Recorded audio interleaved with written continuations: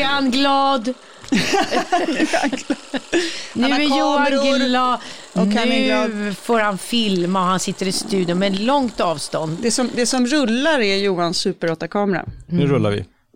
Rullar vi nu? Ja, på med hörlurar. Du rullar både... Och nu har du ett ljus rätt i ansiktet. Sådär, jag måste stänga av det. Har du satt ett ljus på Helena?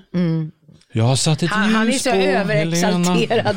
Jag är så jävla glad att jag är tillbaka. Så att jag måste liksom springa 3 varv. Jag är som en hund som är glad. Husse kommer hem. Och nu känner du dig mycket, mycket bättre. Nu känner jag mig bättre. Reborg-släpp har det varit. Han har släppts ut ur lägenheten. Han springer runt med kamera och teknik. Och han är jätteglad. Jag har kamera och jag har varit Super 8-kassetter som ligger här. Ja. Allt ska göras på en gång nu när jag får komma ut.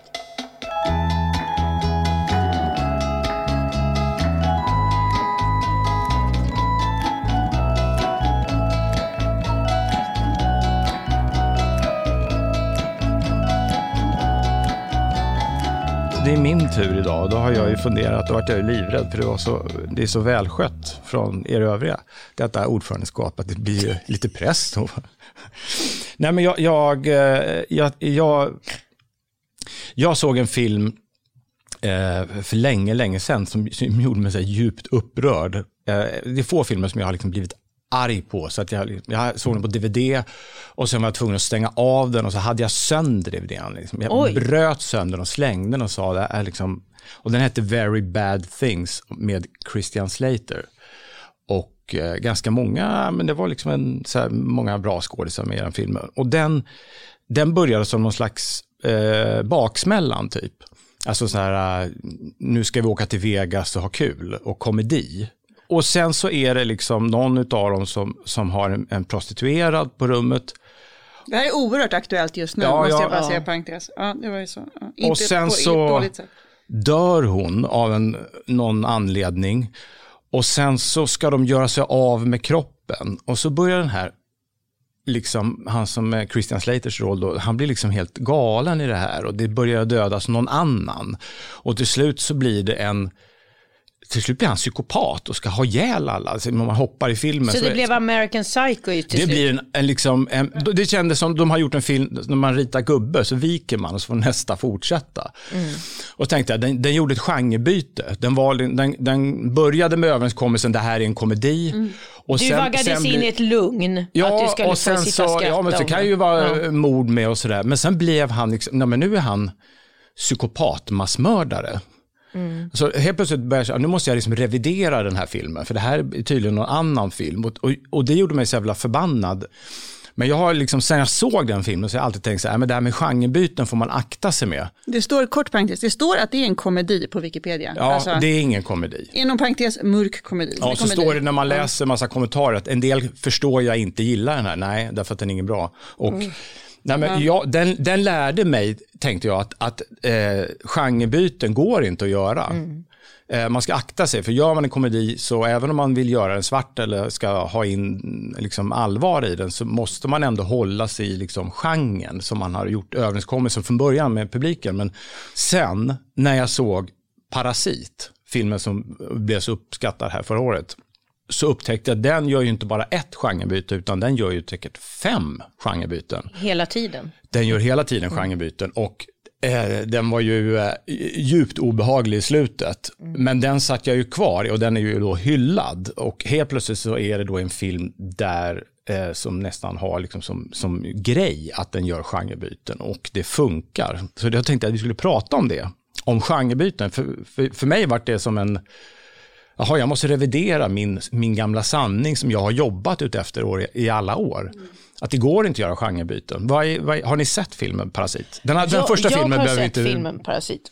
Och jag kan ju säga att men jag har ju pratat om det tidigare, att jag gärna liksom tittar lite när jag läser en bok eller om jag tittar på en lång serie. Inte på en film, så kan jag inte säga att jag spolar till slut för att vara säker på att få ett typ av lugn. Det är klart jag kan se sorgliga slut och läsa sorgliga slut, men jag vill nästan veta om det är ditåt jag ska.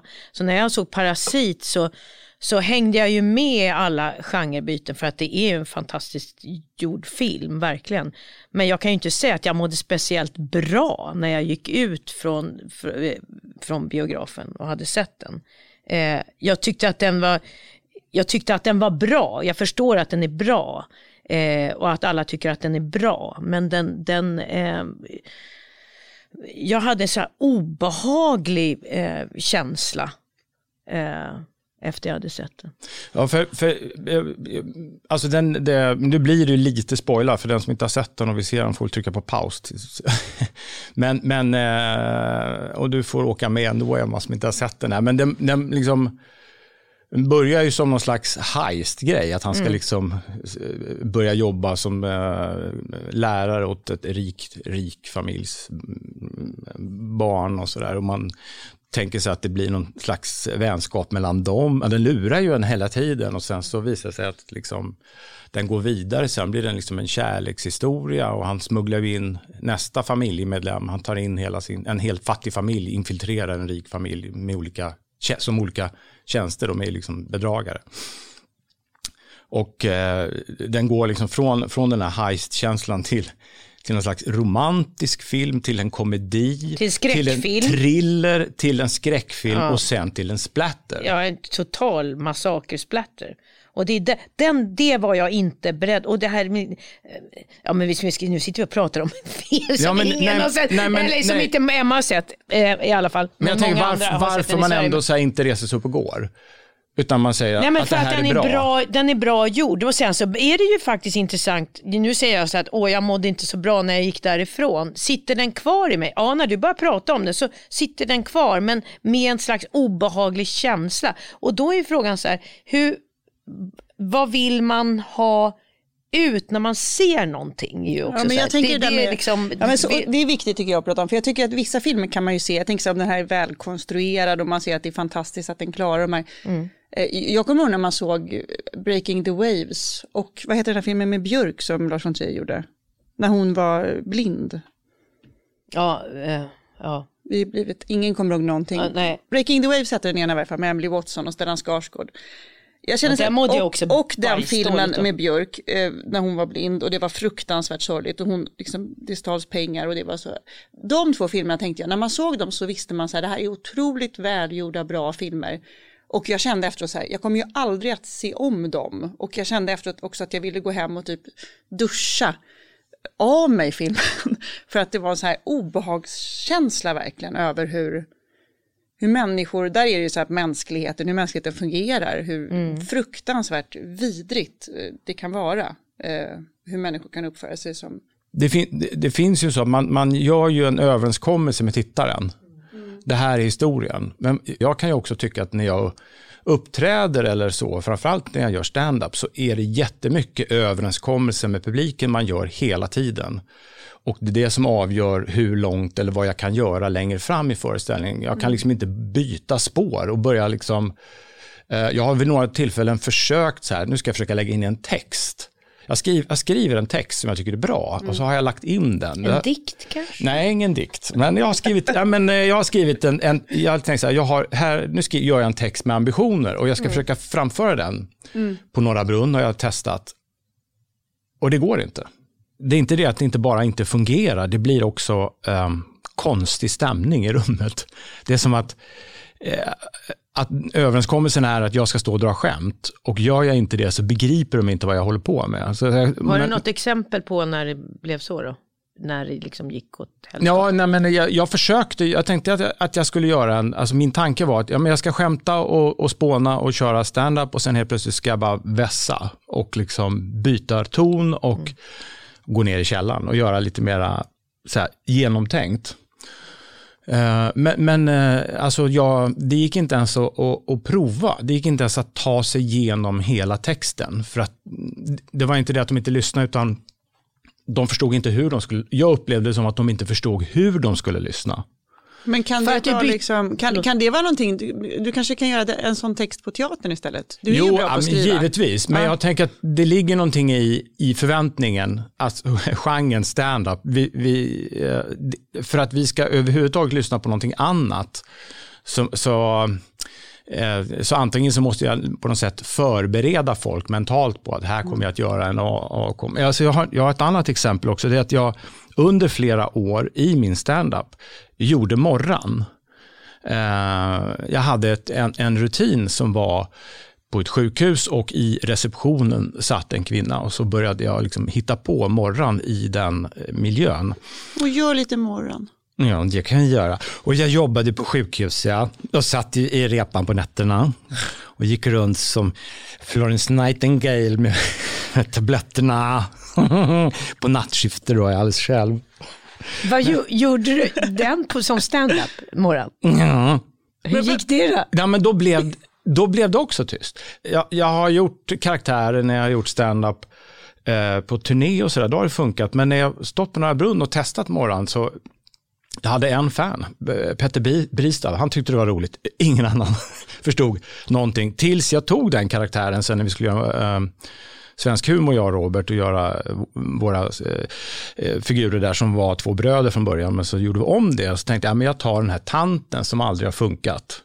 Och det blev liksom morgon. Och i det sammanhanget så blev det ju liksom funkade hon och blev en succé. Men det är intressant att det har stått i flera år och kämpat och det har bara varit tyst. Men tänk om det är så att man inom sig har en sån här morgon som inte liksom funkar i det sammanhanget man är, men skulle man lyftas ut till ett annat sammanhang så blir det toksuccé. Eller ens personlighet bara, att man är i fel. Ja. Att men så är det ju väldigt, det är många som känner så. Vadå så är det med mig? Eller vadå? Nej, så är det ju, nej men det är ju faktiskt så i perioder av ens liv och säkert så känner man så här att jag som person är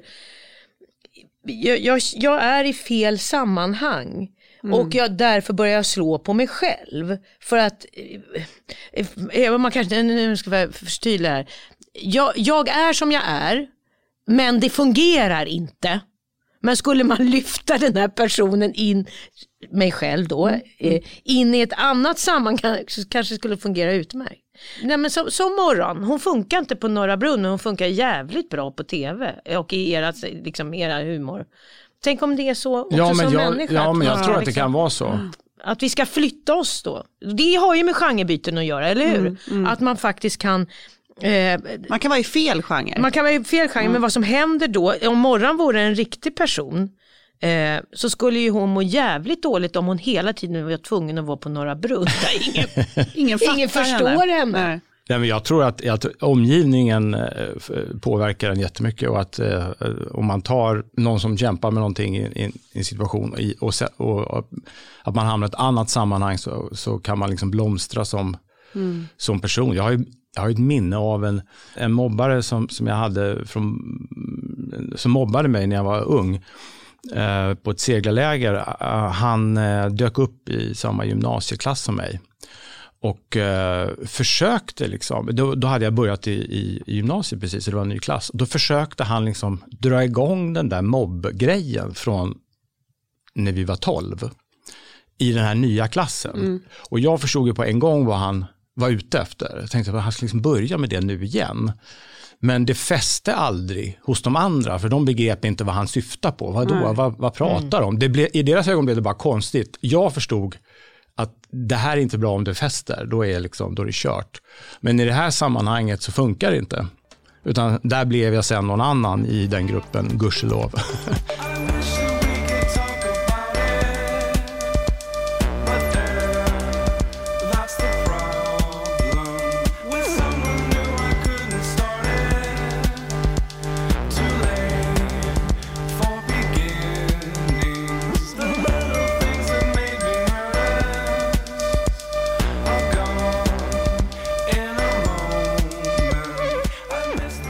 någonstans när man ser film, teater, konst, tv, vad 17 som helst, så är det ju faktiskt det här också, vad har andra sagt och vad sitter man förutsättningslös, som du tydligen gjorde när du såg den där filmen, så Parasit, så sitter man här med helt klar blick och jag tar bara in vad jag ser, så att det är inte, jag är inte påverkad av typ recensioner eller kompisar som säger nu ska du se den här och så. Jag kommer och för det färgar ju också hur man ska tycka. För till exempel Parasit här, den är ju så tokhyllad, så man bör ju sitta i en podd där och säga det är för att vara rätt. Vad känner ni att ni vill uppleva när ni ser någonting? Förstår ni min fråga? Ja, jag känner att det är härligt när men jag tänker, nu är det ju de här tiderna vi lever i som är extra tuffa, och att man extra mycket då känner att man behöver värme. Så känner jag. Jag har börjat titta på Normala människor. Har ni sett den? SVT, som handlar om ett sedan. Ja, alla säger att man ska se den. Ja, men väldigt fint. Men då känner jag bara så här, då började vi titta på den, och då så satt min 17-åring med och tittade med mig, och då är det två som liksom pussas i så här, ingen spoiler, men plötsligt så pussas några och man känner att det har funnits ett motstånd, och så gör de det. Och då applåderade han. Och då känner jag så här, den där känslan av så här, att de där starka känslorna som ändå är ljusa. Sen tyckte jag också om verkligen att se Star is Born, som jag såg 2 gånger på bio. Det var ju inte ett så härligt slut på den, det kan man ju inte säga. Och sen finns det massa saker man kan vara skeptisk mot rent i den filmen också. Det var också konstigt egentligen, för jag tänker så här nu, man blir så här matt över massa saker, att den här unga tjejen ska ta hand om den här alkoholiserade gubben eller liksom drog, och trots det, att det finns en massa saker som är så här, som man borde liksom kunna slå ifrån sig filmen via de argumenten, så gick den rakt in, och så bryter man ihop liksom i biosalong 2 gånger i rad. Men är det inte det att man vill bli berörd? Jo. Att det är det, om man blir berörd genom att bli ledsen, eller att man blir arg, eller att men någonting som för ens liv lite vidare. Att det är, det är ju liksom, jag håller med, men det är så konstigt när man ska se en film och applicera en mall på vad man får känna. Ja, det funkar ju inte. Så funkar ju inte människan. Utan så här, jag får inte känna så här. Jo, men att det funkar i den filmen trots det är ju för att de har bra kemi. Hade det varit 2 skådespelare som inte hade liksom riktigt limmat, då hade du suttit där. Det här är så typiskt. Då hade du börjat hacka med de där själen. Men nu dras man med istället. Nu åker man med och kan inte riktigt värja sig. För de har ju liksom en bra kemi i den filmen som gör att man liksom smälter. Ja. Jag tänker också att det gränsar lite till svårigheten att liksom byta genre också, om man bara vänder perspektiv, som till exempel jag som komiker som vill göra annat, att man har gjort saker som sätter en i en fack. Så här, vi kan inte se dig göra en viss typ av roll, för du är ju en skojig gubbe. Att det är det här att man ska sätta sig i olika fack liksom, att det är svårt att byta genre rent generellt. Jag hoppar ju också i livet med olika yrkesroller. Jag tycker om men inom mitt yrke, att jag regisserar, jag spelar, man skriver, och att det också kan provocera. Att vi vill ha dig på det här viset, eller man vill ha Helena Hur vill man ha Helena då? Nej, men jag är ju det är ju Änglagårds Helena. Det och The Girl Next Door som har varit, men nu är jag ju tant next door. Lite härlig fast obstinat lite grann. Ja. Nej, men och därför är det ju väldigt roligt i ens yrke när man får göra något annat. Och men har du mött hinder när du har börjat regissera? För du börjar ju liksom arbeta som skådespelare från början, och sen när du börjar regissera. Ja, för mig har det alltid funnits där att vilja berätta helheter. Men jag skulle vilja ta upp tråden lite grann igen på det här. När man ser någonting och har blivit påverkad av vad andra tycker innan man ser det. Man har ju sett serier och läst om, gud, den här måste man tydligen se, den verkar vara jättebra. Och så tittar jag på den och så tänker jag så här, men det här är ju undermåligt gjort. Det är dåligt spel, det är dålig regi, det är liksom yxigt. Det har jag ska inte hänga ut serien vid namn, men och då tänker jag, vad är anledningen? För det här är ur ett hantverksperspektiv kan jag säga att det här är jättedåligt. Jag vet inte vad det är som är bra. Ja, men om en recensent har gillat, jag tänker så här, det sa en kollega till mig, det är så bra när vi fick recensionerna, så var jag så här, men det hade ju varit bra även utan de här recensionerna, så jag, för att vi tycker att det här är bra. Jo, sa hon då, men nu kommer publiken känna sig trygg. Nu står också att det är bra. Alltså de känner rätt. De kan liksom, de går med känslan. I tidningen står det är bra, och vad härligt, de går dit. Det är bra. Jag tänker, det är någon som alltid brukar säga, jag tycker att det är roligt. Jaha, jag känner väl fel då. Ja, men det får man inte, man kan inte bedöma det så. Jag tänker, nej, men alltså, det är ett sätt att säga att det är en känsla, en upplevelse jag har. Men jag känner, alltså men det är ett roligt sätt att uttrycka. Så sa ju jag till dig efter en premiär, när vi gjorde den riktiga män. Jag och Johan gjorde den på Maximteatern för många 7-8 år sedan. Johan Rheborg, Johan Ulveson, Erik Johansson och Tommy Körberg, 4 män. Riktiga män. Så handlade det om de skulle åka på någon resa. Det var en föreställning som byggde på meme. Som inte hade någon rekvisita, och ni skulle mima. Det var en komedi som handlade om 4 män som gick igenom en livskris och kom ut som nya människor på andra sidan. En dog och de andra 3 hade lärt sig saker det var lite så här saga, men och Bengt Olsson hade gjort en översättning av en australiensisk pjäs som var grov från början. Alltså den var liksom helt sexistisk och rasistisk och kvinnofientlig, och den var liksom inte klok. Men Bengt dammade av den där. Det var svårt att jobba fram den, för det var ju så här osäkert för liksom 4 män. Den enda som var konstant glad hela repetitionsperioden, det var Tommy Körberg, som köpte bullar och kaffe på Östermalmshallen varje morgon och hade ett otroligt bra humör. Alla andra var tveksamma och kände vad är det vi håller på med och hur ska det gå? Och jag hade så här stora diskussioner med Ulveson om hur det skulle sluta detta och så här. Så har vi i varje fall första publik, och det bara lyfter. Alltså det är sån där första publik som man liksom, jag vet inte om jag har haft det varken före eller efter, när det bara så här, det bara fungerar så himla bra. Det är så härligt. Dagen innan premiären, vi hade väl 4 kanske publiker. Dagen innan premiären så är det så härligt. Erik Johansson och Ulveson säger, vi går och tar en öl. Alltså det gör man inte dagen innan premiären. Det här, vi har den. Liksom. Famous last words. Farligt alltså. Det dracks en öl, inte mer. Det var ändå så här, ordning i leden. Kommer till premiären. Premiären är så här, folk flyger upp. Jag kommer ihåg att du sa, Johan, att det var så här, aldrig sett en publik resa sig så fort, och din fru var också så här, Tina, folk bara flög upp i stolarna och liksom applåderade. Jag tyckte det var jättebra, alla var inne bakom, inga så här som inte kom in bakom, alla var inne bakom på Maxim, jättetrångt. Och sen kommer recensionerna dagen efter.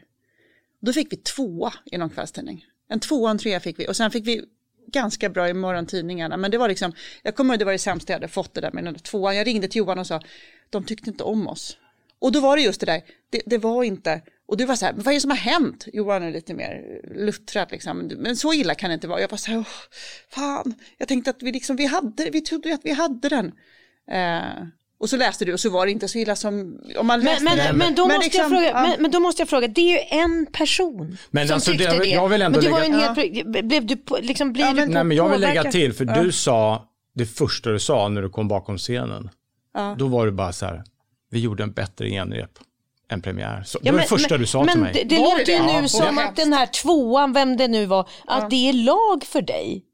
Men om då alla som har kommit bakom måste ju betyda... Det betyder supermycket, men jag var ung, eller ung vet jag inte, men jag var ändå yngre nu. Det är ju och liksom... det var liksom, jag hade inte gjort så mycket privatteater, och jag tänkte att det var också, vårt produktionsbolag hade gått i konkurs. Jag kände så här, det var liksom lite kalabalik med allting. Det kanske är, man har inget att stoppa i annonser. Vi måste funka. Så gjordes det en skrytannons i varje fall på den där, som upp på liksom, plakat runt stan.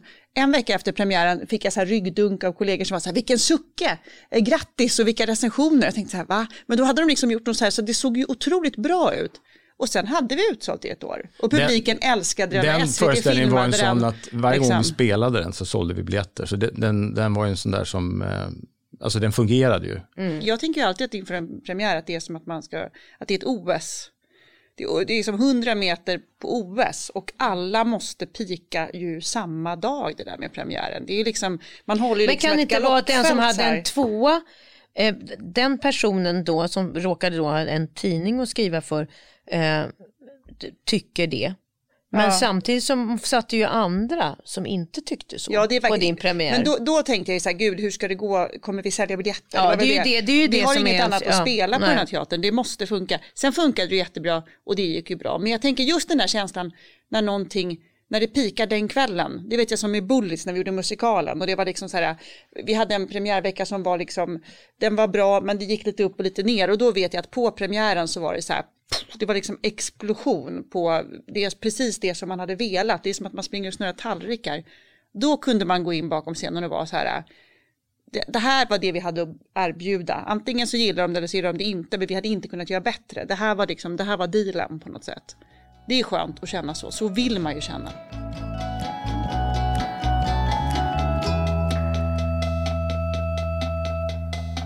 Apropå att ändra genre, så har jag försökt mig på att spela musikal några gånger. Och det här var en sån som heter Hairspray.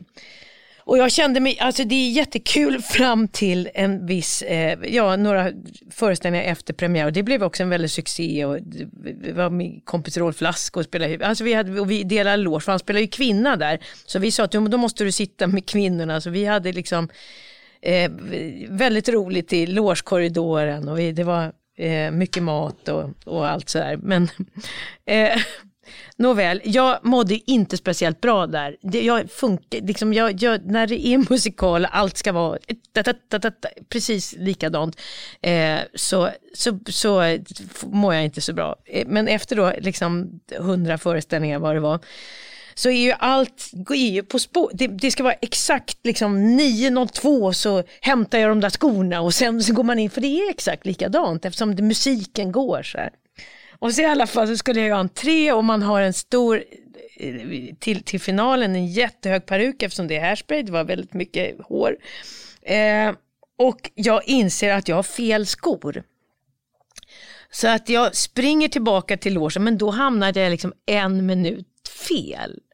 Och eftersom maskineriet går så är det liksom, då är det bytet där och det springer en scenarbetare och ska liksom dra en annan tamp. Så jag hamnade precis när den här scenarbetaren, tydligen alltid varje föreställning, springer ut genom en järndörr. Men på grund av att jag hade gått och hämtat de här skorna så hamnade jag precis när järndörren liksom slog upp, och jag fick den i huvudet, tack gode gud då att jag hade en jättehög peruk, för att den som en hjälm. Nu får jag säga för när jag ska berätta historia så ska det låta. Jag får så här fnissattack för det är sån ångest. I alla fall så dörren slog till och jag flög in i ett element.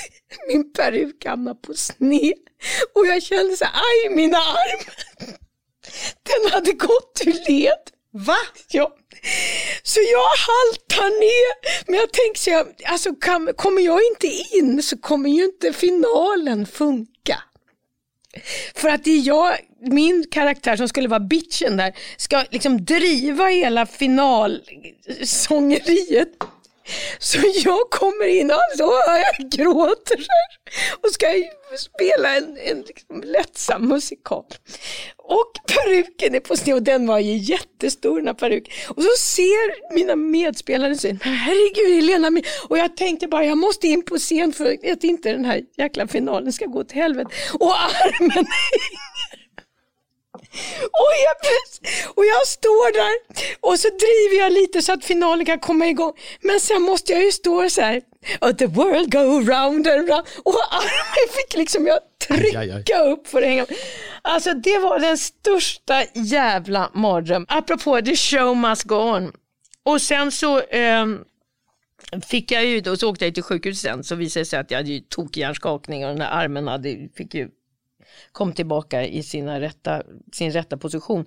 Men då fick jag inhopp i några veckor och det räddade min ska jag säga, sinnet. För sen när jag kom tillbaka tyckte jag det var jättekul igen. Men apropå att... Ja, men alltså, jag tror inte folk förstår vilken enorm så här vilken koreografi det är bakom scenen på en musikal. Precis, ja. Med dekor och med tekniken och skådespelare och entréer.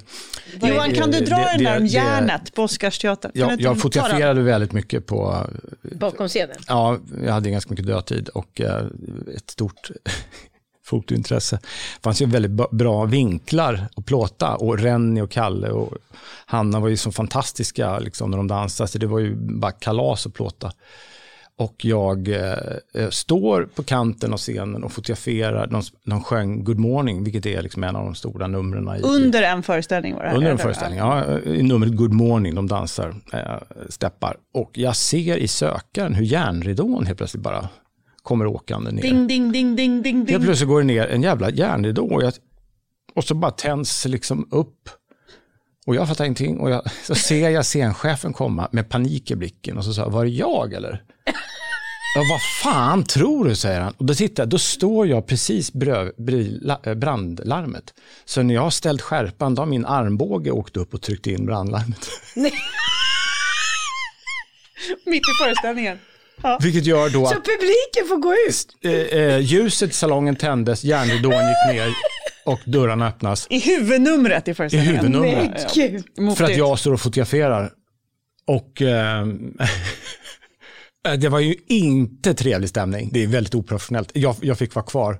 Det var väl för att jag var ett namn. Fast jag tänker så att publiken tycker att det är spännande att det händer någonting. Vi fick säga att det har skett ett tekniskt fel och så fick de backa upp och ta om hela det numret. Och så fick vi släcka och börja om det numret. Och jag satt i min loge med min kamera och tänkte så här, hur fan ska jag fortsätta plåta då? Är det läge att plåta Frank? Jag lyckades faktiskt fortsätta.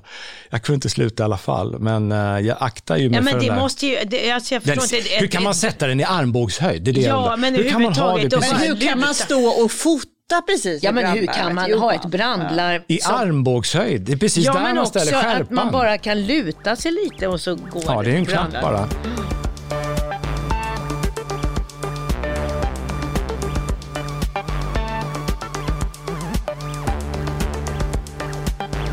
Jag tänkte faktiskt att vi kunde återgå lite grann till mitt ursprungliga ämne om genrebyten. För det är inte bara... Det finns problem med genrebyten. För det är inte bara i film som jag upplever problematiskt, utan också i privatlivet. När folk liksom vill bryta sig loss från sin givna roll i ett sammanhang och liksom hamna i en ny position. Så det är väldigt sällan man får göra det så att säga i sin vanliga grupp, utan det nästan krävs som att man måste liksom flytta på sig. Man måste byta sammanhang för att få utvecklas som människa. Att vi har svårt att acceptera att folk byter, inte genre men roll till exempel, i sammanhang. Men har det inte att göra lite med att vi känner att vi vill vara trygga? Det som vi pratade också om, liksom, att publiken känner sig trygg. Nu sitter jag här, nu vet jag att nu ska jag se någonting bra. Och då känner man sig lite trygg i det. Är det inte så också i livet att det finns ju liksom en osäkerhet när någon bryter sig loss ifrån det vi känner oss trygga med. Mm. Ofta är det ju så om man bryter upp med om skilsmässa eller vad som helst, att det kan liksom störa en hel vänskapskrets, att det eller att man tar steget att göra något helt annat, så kan det hota att man går till sig själv för att det hotar min existens. Förstår ni vad jag menar? Är jag ute och fladdrar? Tänker du att folk inte ska skilja sig? För att nej, men tvärtom så är det är ju det. Det är ofta om man tar sitt olika steg då, så tvärtom. Skilja, om man känner att man vill skilja sig. Låt oss skiljas. Om man känner att man vill skilja ska man väl göra det, och vill man inte göra det ska man ju absolut inte göra. Men att till exempel om någon bryter upp i ens vänskapskrets, så kan det hota ens egen existens förstås. Så att det handlar ju mycket om en själv. Att jag borde ifrågasätta min egen situation. Ja, om man blir provocerad och stressad av att någon annan eller känner att man inte kanske bejakar en förändring. Hon skilde sig och hon var väldigt så här high on life. Just tror jag att det var en stor förändring i hennes liv och att hon levde i en dålig relation. Skilde sig och så sa hon till mig så här: man ångrar aldrig en skilsmässa, Emma. Ingen ångrar en skilsmässa. Och så gick jag hem och sa det till Mats, min man. Det här sa hon till mig. Mats tyckte det var jätteobehaglig händelse och att undrade om jag skulle umgås mycket med henne och hur det skulle gå med allting. Men jag tänker också det med fack i ens relation, bara att man också hamnar i roller, alltså med den man lever med. Nu har ju vi alla levt i sådär otroligt långa relationer. Och att det kan vara så svårt att liksom ändra vissa saker som har liksom lagt sig från början. Och att det där kan vara, men att det kan ju vara bra. Men jag tänker, vissa saker har ju ändrats. Men varför är det så? Därför att, varför är det så? Vadå, att man fastnar i roller? Varför är det svårt? Är det svårt att själv göra eller är det på grund av andra som det är svårt? Just när om man tänker bara på en relation med den man lever med, så är det väl svårt för att man har liksom vant sig vid vissa saker. Att den ena gör vissa saker eller säger vissa saker.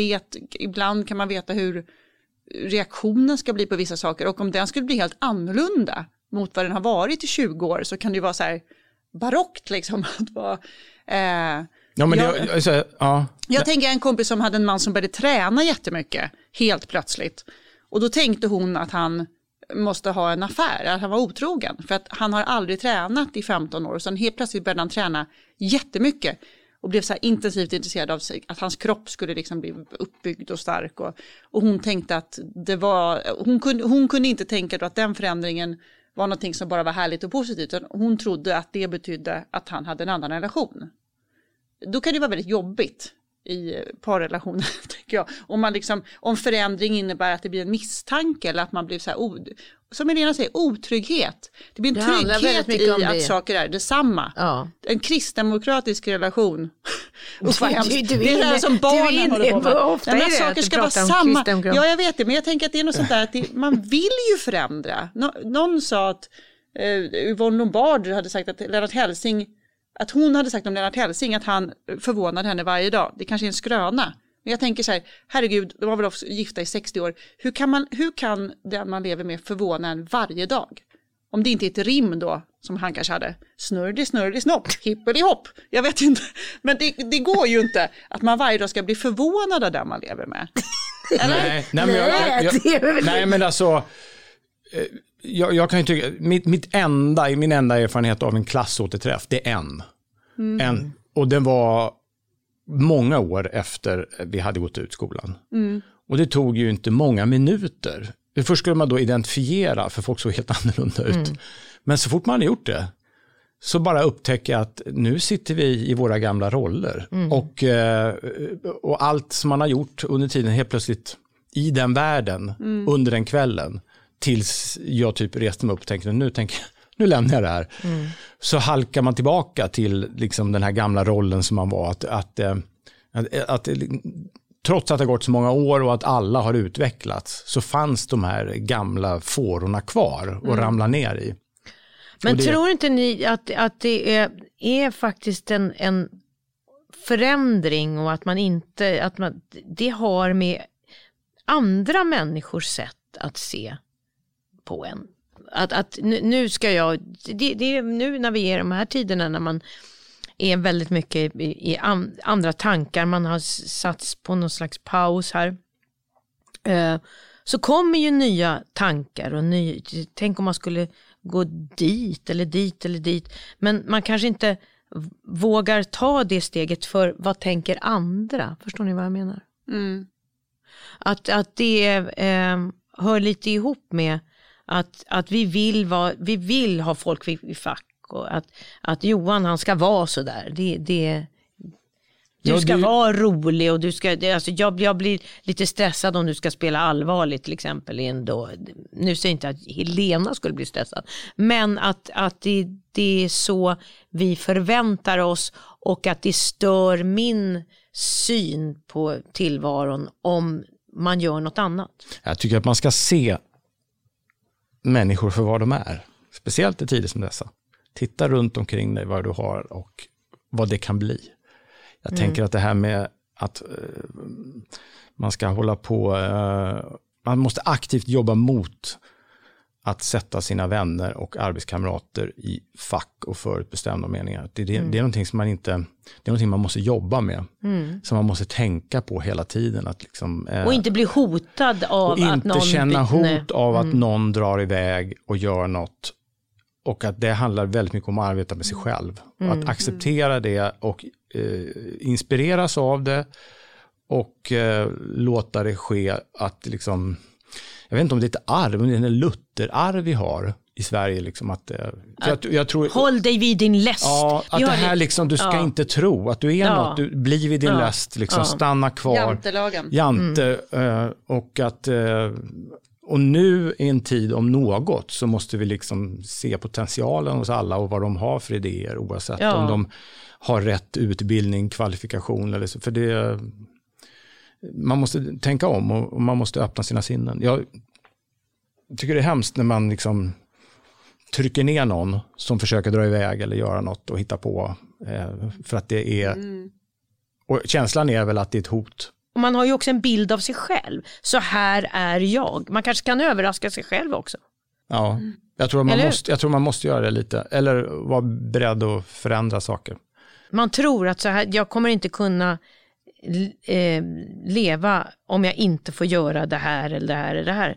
Det kanske nu har det förändrats. Så att våga tänka nytt. Eller så att det är ju inget som är gott med det här vad det gäller den fruktansvärda sjukdomen. Nej, givetvis inte. Men situationen det finns som sådan att kunna olika saker i det här som man måste kunna prata om.